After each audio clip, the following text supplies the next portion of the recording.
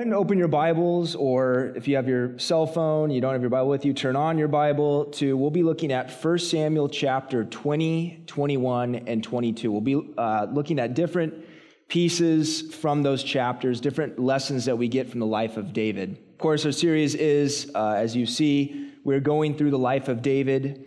And David is, if you love the Bible, if you love God's word, you love David, because David is relatable. And David was a man of like passions like us.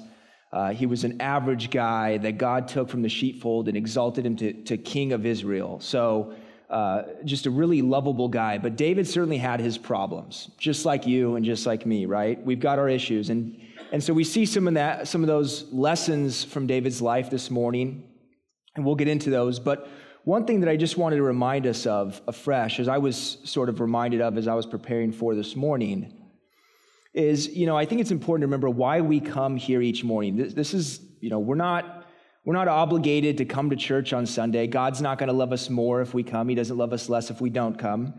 But the reality is we're here because we get to do this. We want to do this. And the reason we enjoy coming and hearing God's word, Paul tells us in Romans 15, the reason why we study God's word. He said, whatever things were written aforetime were written for our learning, that through patience and comfort of the scriptures, we might have hope. So as we study the word of God, as we look at David's life, as we take in these lessons, God is going to instruct us through the scriptures in patience and comfort that we might have hope. And that's just a reminder for us to kind of come with a fresh sense of expectation this morning of what God might speak to us. So let's get into it. Starting in chapter 20, just to kind of set the scene here, if you recall from last week, David is on the run. David is literally on the run for his life. King Saul has committed his main passion in life at this point is to kill David. He views David as the threat to his throne. He's going to be king. He doesn't want anyone else to take that from him, and he sees David as the heir apparent. And so Saul is committed to killing David. So David has left his wife. He's left his home. He's on the run. He doesn't have the comforts of the day-to-day amenities of life, things like that, and he's scared. He's terrified, literally running for his life. And in chapter 20, verse 1, it says, David flees from Naioth and Ramah, and he went and said to Jonathan, who was King Saul's son, and David says, what have I done? What is my iniquity, and what is my sin before your father that he seeks my life? So what does David do here? David looks inward. David becomes introspective. He begins to look at himself. He's trying to think, what did I do that King Saul is trying to kill me? David seemingly had done nothing really to deserve the treatment by King Saul. He had killed Goliath. He had been loyal to Saul. He had ministered to Saul. If you recall the story of when Saul was being tormented by this evil spirit, David would play the harp and the spirit would flee. So really, seemingly, David had done nothing wrong to Saul, but David becomes introspective. And I think this is a low point for David. I think this is error. The reality is, as much of a natural response as it may be when things don't go the way we had hoped, or things don't work out, or it looks like there's a problem. I know as a parent, sometimes if my kids act a certain way, or I see certain things in my kids, I think, well, what did I do that I should have corrected them, or maybe I should have not done something I did? We become introspective. But as much of a natural response as it may be, I want to remind us this morning that the natural response, what would be considered the natural response, is not always the biblical response. It's not always the correct way to respond to something. And I want to caution us and remind us as believers, Jeremiah said that our hearts are desperately wicked, above all evil, who can know it? So that's the Bible's commentary on our hearts. So when we try to think, well, I become introspective and look at myself and look what I've done wrong, that's just going to lead to error. That's just, as much, there may be a time for that where we need to assess maybe our actions or our words, and there may be a time and a place for that. That should not be our natural, or that should not be our first response to a problem, to a difficulty. David instead in Psalm 18, which interestingly enough, David wrote Psalm 18. It says, after the Lord delivered him from the hand of Saul. And David wrote this, in my distress, I called upon the Lord. So David learned that lesson through these experiences. Here he doesn't necessarily do that. Here he stops and he looks at himself. I think the better response would have been, as he says in Psalm 18, to call upon the Lord. The Bible assures us that those who call upon the Lord shall be saved. Nowhere in Scripture are we instructed to look to ourselves for the answer, or, as we'll see in verse 2, to even look to a friend first and foremost for the answer, as much as there may be a time and a place for that. The first response, the proper response of the believer, is to look to the Lord. Now, that's hard because, again, that's not the natural response. You may cry out to God initially, but I don't know about you guys, but at least for me, I begin to think, what am I going to do to resolve this? How do I get past this situation? I begin to outline the steps that I'm going to take. And as we'll get into that, more of that in the life of David, we'll see that type of thinking just leads to error. It just leads to confusion. The reason we're not to look to friends immediately before we look to the Lord upon arisal of a situation is we see in verse 2, Jonathan's response to David is, by no means you shall not die. Indeed, my father will do nothing, either great or small, without first telling me. And why should my father hide this thing from me? It is not so. Now, see, Jonathan was loyal to David. It says that Jonathan loved David more than his own soul. That's how much Jonathan loved David. He was loyal, he was committed to David's welfare.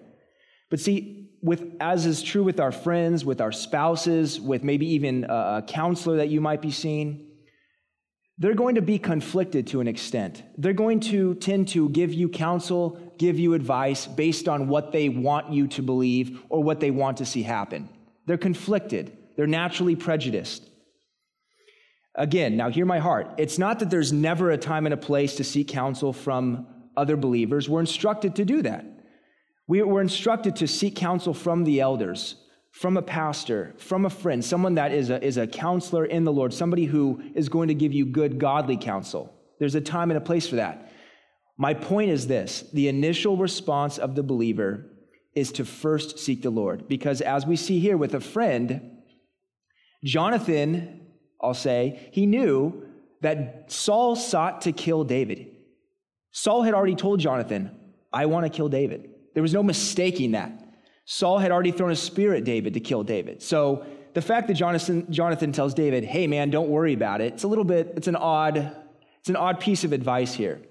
But it illustrates the way that we're to get our first set of wisdom, our first inclination, our first set of instruction from the Lord.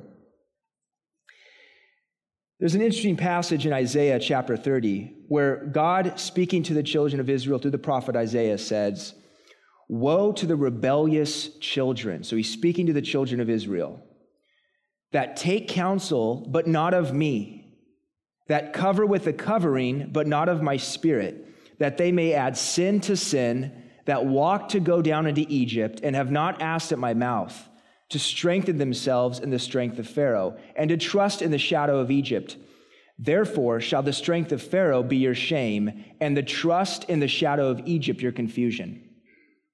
See, the children of Israel made it a habit. Whenever they were attacked by one of the neighboring countries, they would go and they'd seek alliances with another neighboring country to come help them fight their battle.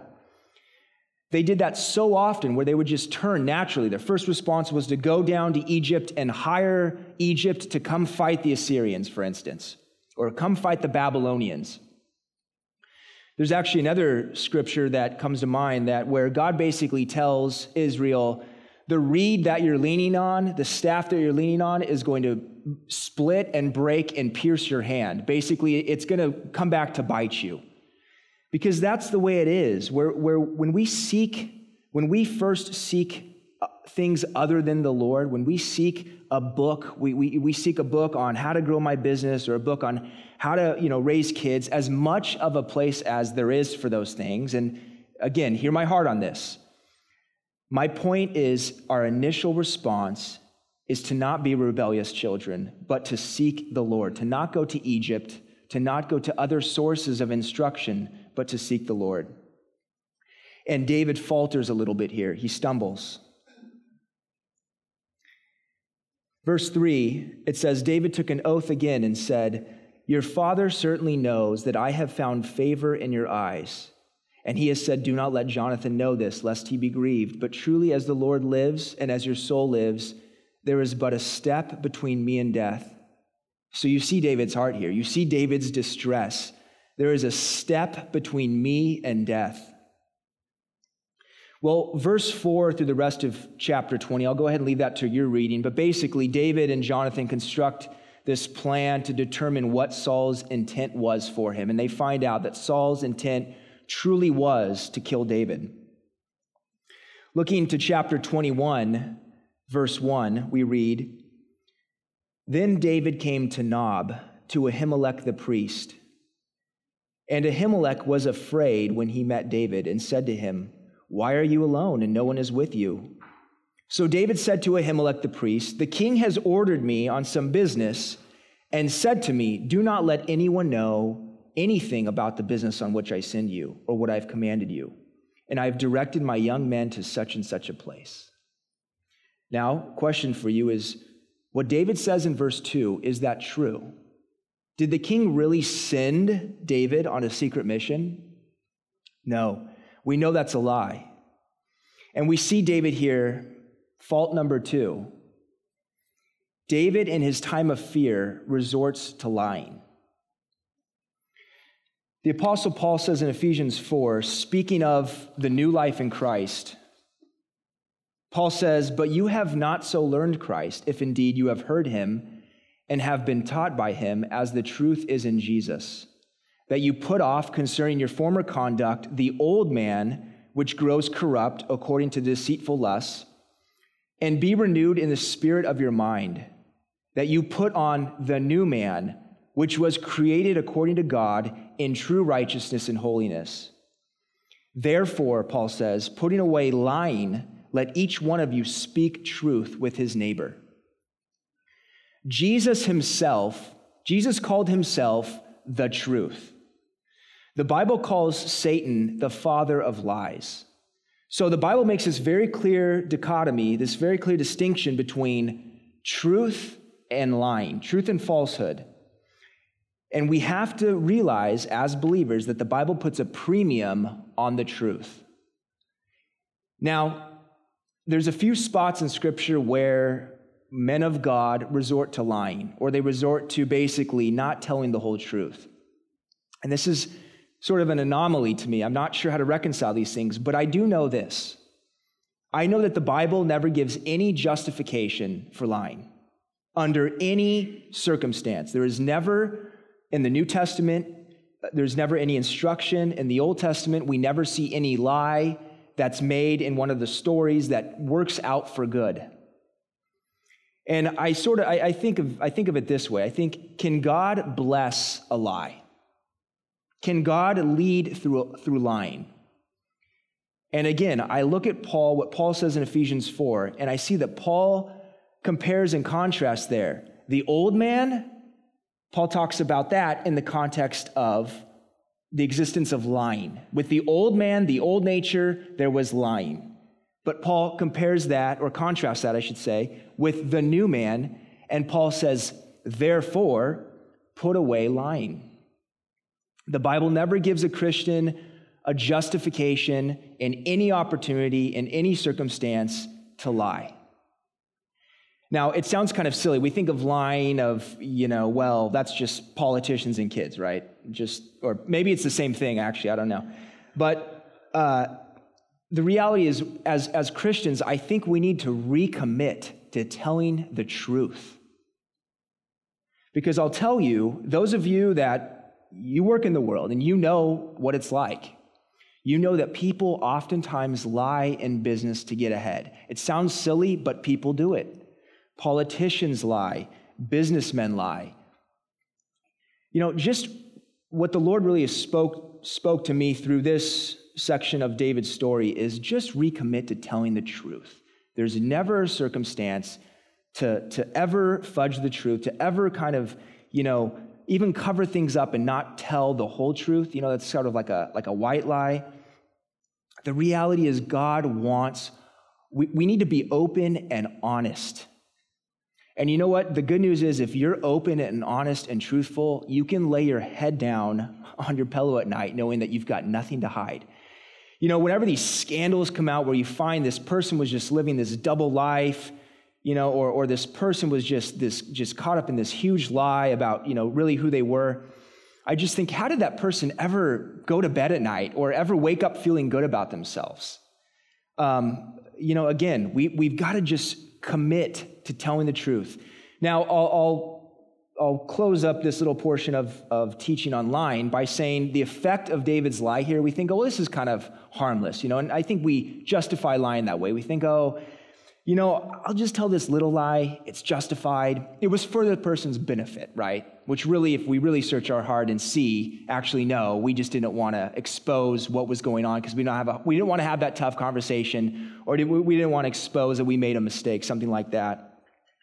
This lie that David makes, read it for yourselves in chapter 22, but this ends up getting Ahimelech and all the priests, their wives, and their children murdered by Saul, because what Ahimelech does here is he aids and abets David. He gives David, and we'll read it here, but he gives David bread and a weapon to use. David's on the run from Saul. David is running for his life from Saul, and yet Ahimelech arms David because David gave him wrong information. David lied to him.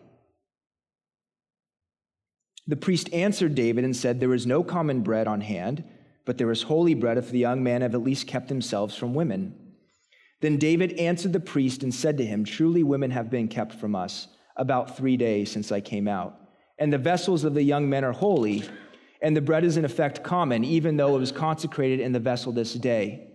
Verse 6, so the priest gave him holy bread, for there was no bread there, but the showbread, which had been taken from before the Lord in order to put hot bread in its place on the day when it was taken. Now a certain man of the servants of Saul was there that day, detained before the Lord, and his name was Doeg an Edomite, the chief of the herdsmen who belonged to Saul. Interesting phrase there, that Doeg was detained before the Lord. The Lord kept Doeg there. Doeg, again, as I mentioned, later in chapter 22, advises Saul that Ahimelech here aided David in his, running from Saul, and that leads to the death of the priests, the wives, and the children. So lying always brings about death. Really that was, if you think about the Garden of Eden, that's how it started, right? Satan is calling into question if God really said something, and Eve begins to follow this frame of thought and actually lies about what God had said to them. So I think you guys get the point online. So let's continue on in the story. David said to Ahimelech, "Is there not here a hand or a spear or a sword? For I have brought neither my sword nor my weapon with me, because the king's business required haste." So the priest said, "The sword of Goliath, the Philistine, whom you killed in the valley of Elah. There it is, wrapped in a cloth behind the ephod. If you will take that, take it. For there is no other except that one here." And David said, "There is none like it. Give it to me." So we see from what David says here, we see where David's heart is at. Interestingly enough, David, we don't have it recorded for us that David sought the Lord in chapter 20. He didn't seek the Lord in chapter 21. He does finally in chapter 22. But I think the fact that David says here of Goliath's sword, "There is none like it, give it to me," I think that reveals David's heart. David is focused on defending himself. Always be cautious whenever you defend yourself. You're not going to do a good job of it. I think it's better, as the Bible says, the Lord said, "Vengeance is mine, says the Lord, I will repay." It says of Jesus that as he was accused as a lamb before his shearers, it says that Jesus opened not his mouth. I mean, I'm always amazed when I read the story of the crucifixion and Jesus, he's being cross-examined by Pilate, and there's the scourging and all of that. Jesus didn't open his mouth. He didn't do anything. He didn't deserve that, but he wasn't defending himself. I think as believers, we're wise, if we're to take the lesson, to not be quick to defend ourselves. So often our response is we want to say, well, I didn't do that, or, and again, that's kind of what David was doing with Jonathan in chapter 20. He says, well, what did I do? What have I done? He's trying to defend himself, trying to find some fault. David here is focused on the arm of the flesh. He's focused on a sword. Really what David should have been doing is saying, you know what, I'm going to get away and seek the Lord and ask God to fight for me. Every time the Israelites asked God to fight for them, he did. Every time they went to Egypt or they went to one of the neighboring countries to hire them to defend them, God stood back and said, okay, go for it and see how that works out. And it never did. Important lessons for us. Verse 10, then David arose and fled that day from before Saul and went to Achish, the king of Gath. Now, Gath was a city of the Philistines. If you recall chapter 16, David had just killed their warrior. So what's David doing? He's fleeing to the enemy. And the servants of Achish said to him, is this not David, the king of the land?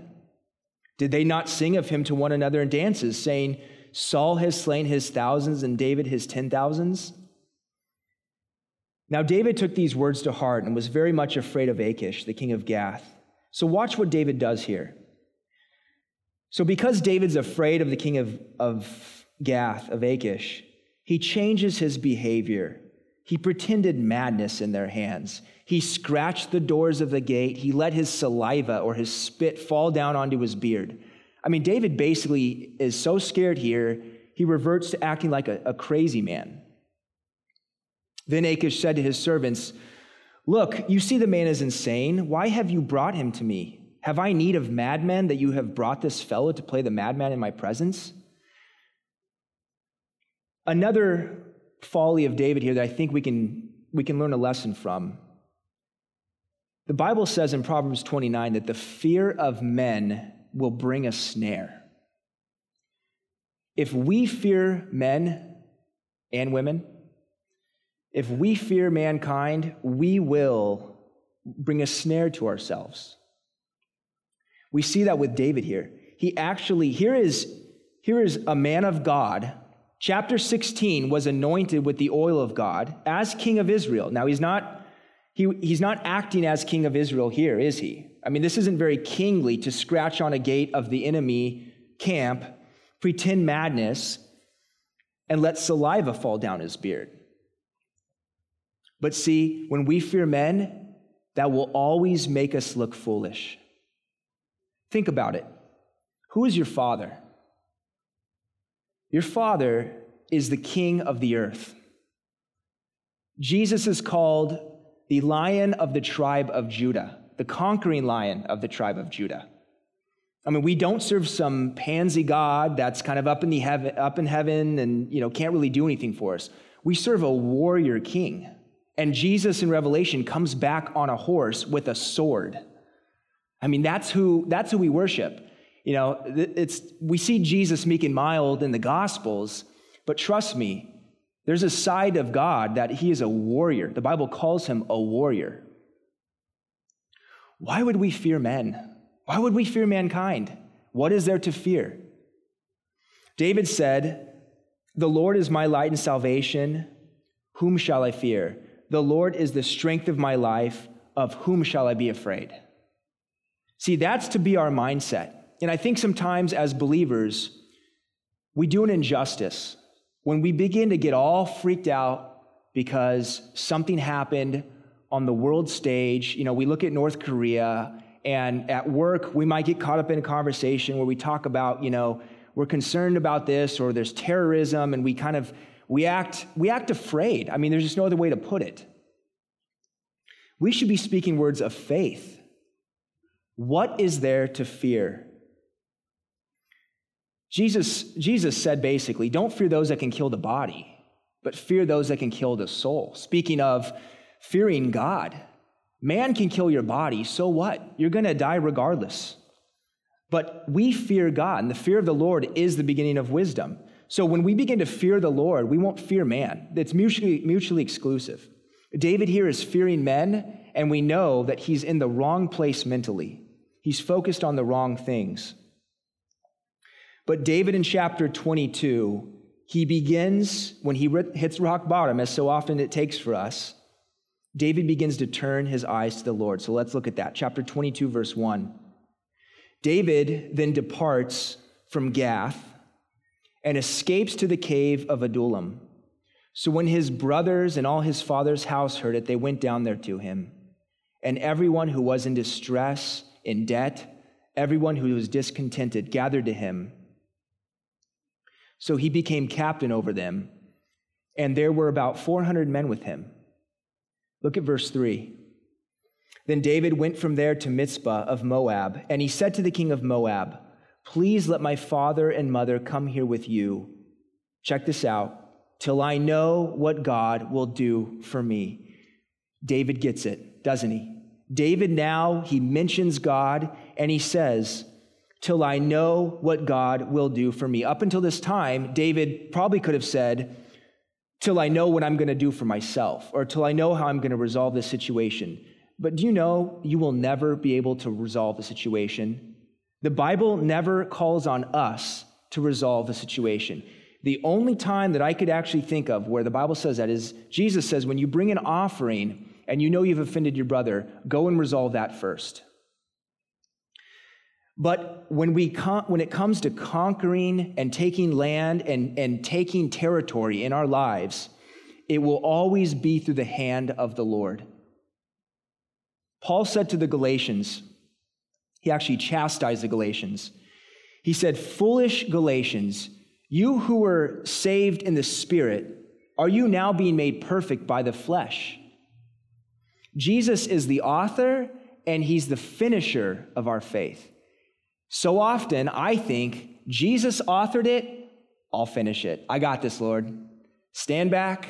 I'm going to read my Bible. I'm going to pray. I'm going to go to church. I'm going to be good. I'm going to be good. And then I get frustrated because I find I can't do it.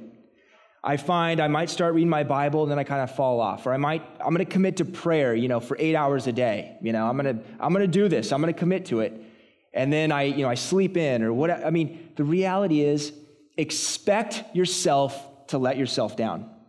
You will always let yourself down. The Bible in the Old Testament and the New Testament, it speaks of taking territory and taking land and conquering and winning battles by the hand of the Lord. The arm of flesh will fail you. The sooner we realize that, the sooner we can sit back and relax. Jesus said, come to me, all you who labor and are heavy laden, I will give you rest. What problem are you dealing with today that you've been trying to engineer? Are you facing a diagnosis from the doctors that you've exhausted treatments, you've exhausted medical help? Maybe a son or a daughter that you've been praying for, you thought you raised them in the Lord, you know you made some mistakes, but they're just not walking like you want them to walk. Or your spouse is not appearing to accept that Jesus is the only hope for them or for your marriage. Give it to the Lord. Give it to the God of heaven and earth that makes beautiful things out of ugly things. Give it to God who gave the children of Israel the promised land. He conquered the land for them. He gave the victory to them if they would just look for him. Yes, they had to pick up the sword and swing it, and they had to go into the battle. But God will always give you the victory. He will always give you the victory. It may not be what you think it should look like, but he will always give you the victory if you give him the battle. And we see that from the life of David. David is in a cave. He's in a cave. And finally, at that point, he cries out to the Lord. And listen to what the Lord answers him. He sends the prophet Gad to tell David, don't stay in the stronghold, depart and go to the land of Judah. David, go back to where Saul is.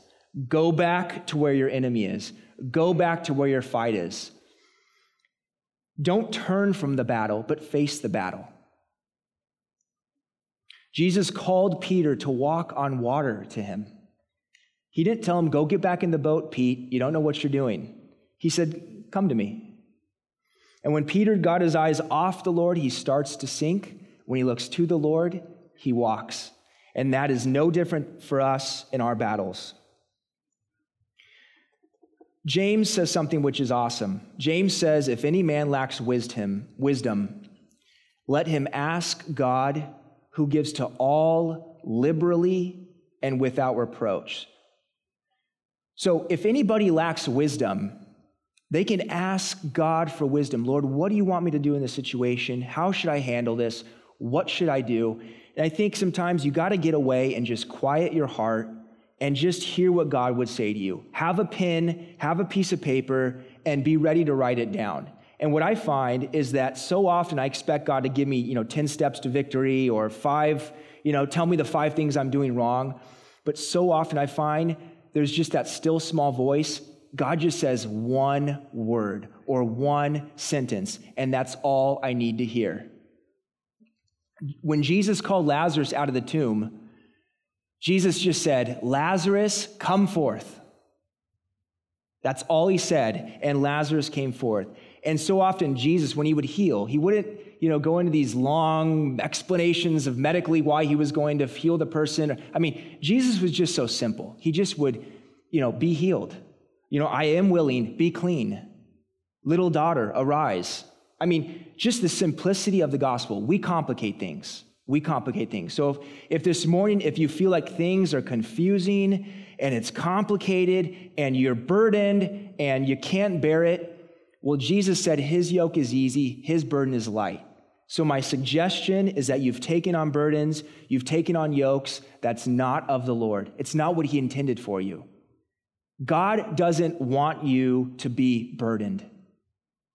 And in fact, in the Old Testament, there's a portion where God actually speaks against the false prophets who are walking around Jerusalem saying, oh, the burden of the Lord, the burden of the Lord. And God told Jeremiah, he said, go down and tell them, what burden?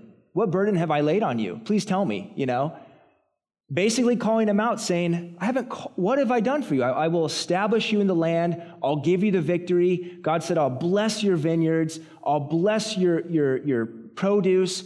I'll protect you. I'll bless even the seed of your womb if you'll just look to me. What burden? And so often as Christians, I think we walk around burdened. And here's David, burdened, living in a cave, stressed out, with a sword of a giant that he killed, using his weapon. I mean, David's a mess here. And yet God says, David, go back to Judah.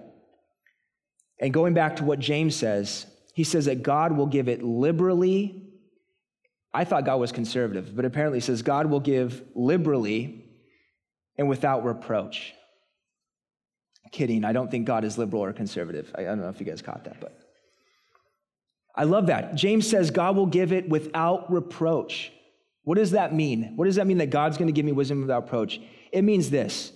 If I come to God 100 times or 100 million times, God will never say, why are you back here again? Didn't we just talk about this? You moron. See, that's how I respond to my kids, right? That's how we respond to our kids. We get frustrated, That's the Godfather. I'm talking about Father God, okay? Father, our Father gives wisdom without reproach. God will gladly give you wisdom. He will gladly give you direction. We read in Isaiah that when you turn to the left or you turn to the right, you'll hear a voice in your heart saying, this is the way, walk in it. God is wanting to give you direction. God is not hiding the ball. I think so often we think he's a mystery God. He's not telling me why. He's not answering me. He's not speaking to me. And I'll tell you, I just came through a season of this in my own life. On November 30th, my sister passed away from breast cancer. She was 42 years old, leaving 4 kids, all under the age of 15. And I'll be honest, I had to really deal with some questions that I had, as I'm sure you can imagine it would raise. And I started to read C.S. Lewis' book, A Grief Observed, that C.S. Lewis wrote after his wife died. And C.S. Lewis grapples with these same questions, and he was basically articulating my questions for me, and he was trying to answer the questions that I had. And the book was actually, I would say, medicinal for me, really. But Lewis at one point says, "Can a mortal ask God questions which can't be answered?" And he said, I think so. He said, there are questions that are unanswerable. For instance, what shape is yellow, or how many hours are in a mile? Questions like that literally you could not answer that. It's a nonsense question. And Lewis basically reasons that that's why God tells us in Isaiah that we can't find out his ways. His ways are higher than our ways. And in fact, God even told us his ways are beyond finding out. Paul tells us in Philippians that God would give us a peace that surpasses understanding. So the question is, why do I always look for understanding? And I was looking for understanding. Why would the Lord, who I know God is love, why would he take a 42-year-old woman with 4 young kids? I can think of lots of people, lots of women that, are bad women, that why can't they get cancer and die? Right? The reality is I've just learned through that situation, and it is priceless, really. The question isn't why. The response is, okay, Lord, if this is your will, I trust you. I trust you. You will never have the answer this side of heaven. Don't look for it. Don't look for the reason. Don't look for the understanding. Don't look for the explanation. And so often I get confused. I get frustrated because I'm looking for the understanding. The Bible doesn't promise understanding. The Bible promises a peace that surpasses understanding. David learns that lesson. So let me close by just leaving you with 3 quick further takeaways from these chapters in the life of David. The first is, be very leery, I should say, when men praise you. Jesus said in Luke 6, this is something that really just, I kind of discovered this in my study and it blew my mind. Jesus said, "Woe to you when men speak well of you, for so did the fathers to the false prophets." King Saul at one point was speaking so highly of David. He couldn't stop praising David. David had killed Goliath. He had effectively given Saul a win that Saul could, boast about. Saul could say, look what I've done under my kingship. We've beat the Philistines. We've beat Goliath. My boy David did that. It was a victory for Saul. Saul was singing the praises of David one day and throwing spears at David the next day. They said on Palm Sunday, "Hosanna, glory to God in the highest." And the next week, that same crowd was shouting, "Crucify him." Be very suspicious when men praise you. They may be praising you one day and throwing a spear at you the next. I think, too, there's wisdom in the fact that if somebody will talk bad to you about somebody else, be assured they'll talk bad about you to somebody else. I think it's wisdom if when somebody's going to talk poorly of somebody else to us, it's not worth listening to. It's not worth it, because the reality is if you entertain that, and sometimes you got to at least listen to it, but don't join in it. There's a difference. Be assured, if they're going to throw a spear at somebody with you, they'll throw a spear at you. Saul threw a spear at David after praising him. And Jesus reminds us, woe to you when men speak well of you. And that's a lesson we get here from the life of David. I'm also reminded from this story, or encouraged from this set of scripture, Remember, David was anointed king in chapter 16. Abraham was promised a son, and 10 years later got his son. Joseph was given a dream that his brothers and his father would bow down to him, and yet it was many, many years later that he actually realized that dream. In fact, he had to go through prison. Wise is the believer if they realize that the promise that God has given, and for some of us, you might sit here today and you might say, God has given me a promise. He's put a dream in my heart. He's put something in my mind, a vision in my mind, a dream in my heart, and I believe he's going to fulfill this. But basically, if I take assessment of where I'm at right now, I'm nowhere near that. It doesn't look like I'm anywhere near my dream. Remember the dream of Joseph. One day, Joseph was in prison. The next day, he was second in command, overnight. And that's what God can do. And we create problems for ourselves when we take the handmaiden Hagar and have Ishmaels. Maybe some of you might say, you've got some Ishmaels running around, don't you? Because you said, I'm going to help God out. Lord, I got your promise, but I need to help you out a little bit. I'm going to have an Ishmael. And it's interesting because God in the story of Abraham doesn't even recognize Ishmael. God won't even recognize Ishmael as Abraham's son. Technically, he was. But God doesn't even recognize him as Abraham's son because God will never recognize a work of the flesh. God will never support a work of the flesh. God is all about the work of the Spirit. David was anointed king, but there was a lapse. Bible commentators theorize that basically this was a few years that David's on the run from Saul. So David's anointed king in chapter 16, but it's not until 2 Samuel that David actually realizes that. Do you guys understand that? Do you understand that there's a lapse between the promise and the fulfillment?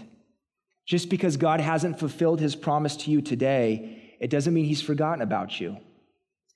You're probably thinking at this point, you've forgotten about the time, so let me finish up. Let me wrap up my last point here. The last thing I want to leave with you guys is this. I think David becomes introspective, and David goes to his friend for advice, and David kind of stops and freaks out here. But I want to remind you what Peter promised us. He assured us, even as Jesus said, in this world you will have tribulation, the Apostle Peter said, don't think it's strange when you're tried by the fiery trial. Don't be, concerned when you've got a problem at work. Don't think it's strange when there's a bad diagnosis from the doctor. Don't think it's strange when you have relational problems. Expect it. Expect it and expect God to see you through and to fulfill his promise. See, we would be discouraged if we stopped with just expecting the problem. But Jesus went on to say, but be of good cheer, I have overcome the world. And that's where, as a believer, we need to live. And we need to live in that victory, that we are more than conquerors, as Paul says. Let's pray. Lord, we thank you for these lessons. We thank you for your word that gives us these lessons. Lord, we ask that even also, as James said, that you would help us to be a doer of the word and not just a hearer. So, Lord, we look to you this week. We ask that you would strengthen us. We ask that you would give us the wisdom, Lord. And for those that are here, that, Lord, maybe there's even a situation they're dealing with, something that they're not sure how to navigate. Lord, even now, speak to them. Lord, today, provide time for them to get away for a few minutes and seek you. Even as David said, in my distress, I cried to the Lord. And Lord, we know that those that call on the name of the Lord shall be saved. Lord, save us and help us and give us your wisdom. Lord, for this week, we just ask your blessing. We ask for your provision. We ask for strength, that we would run and not grow weary, Lord, this week, and that you'd navigate those situations for us. We give it to you, Lord, in Jesus' name, amen.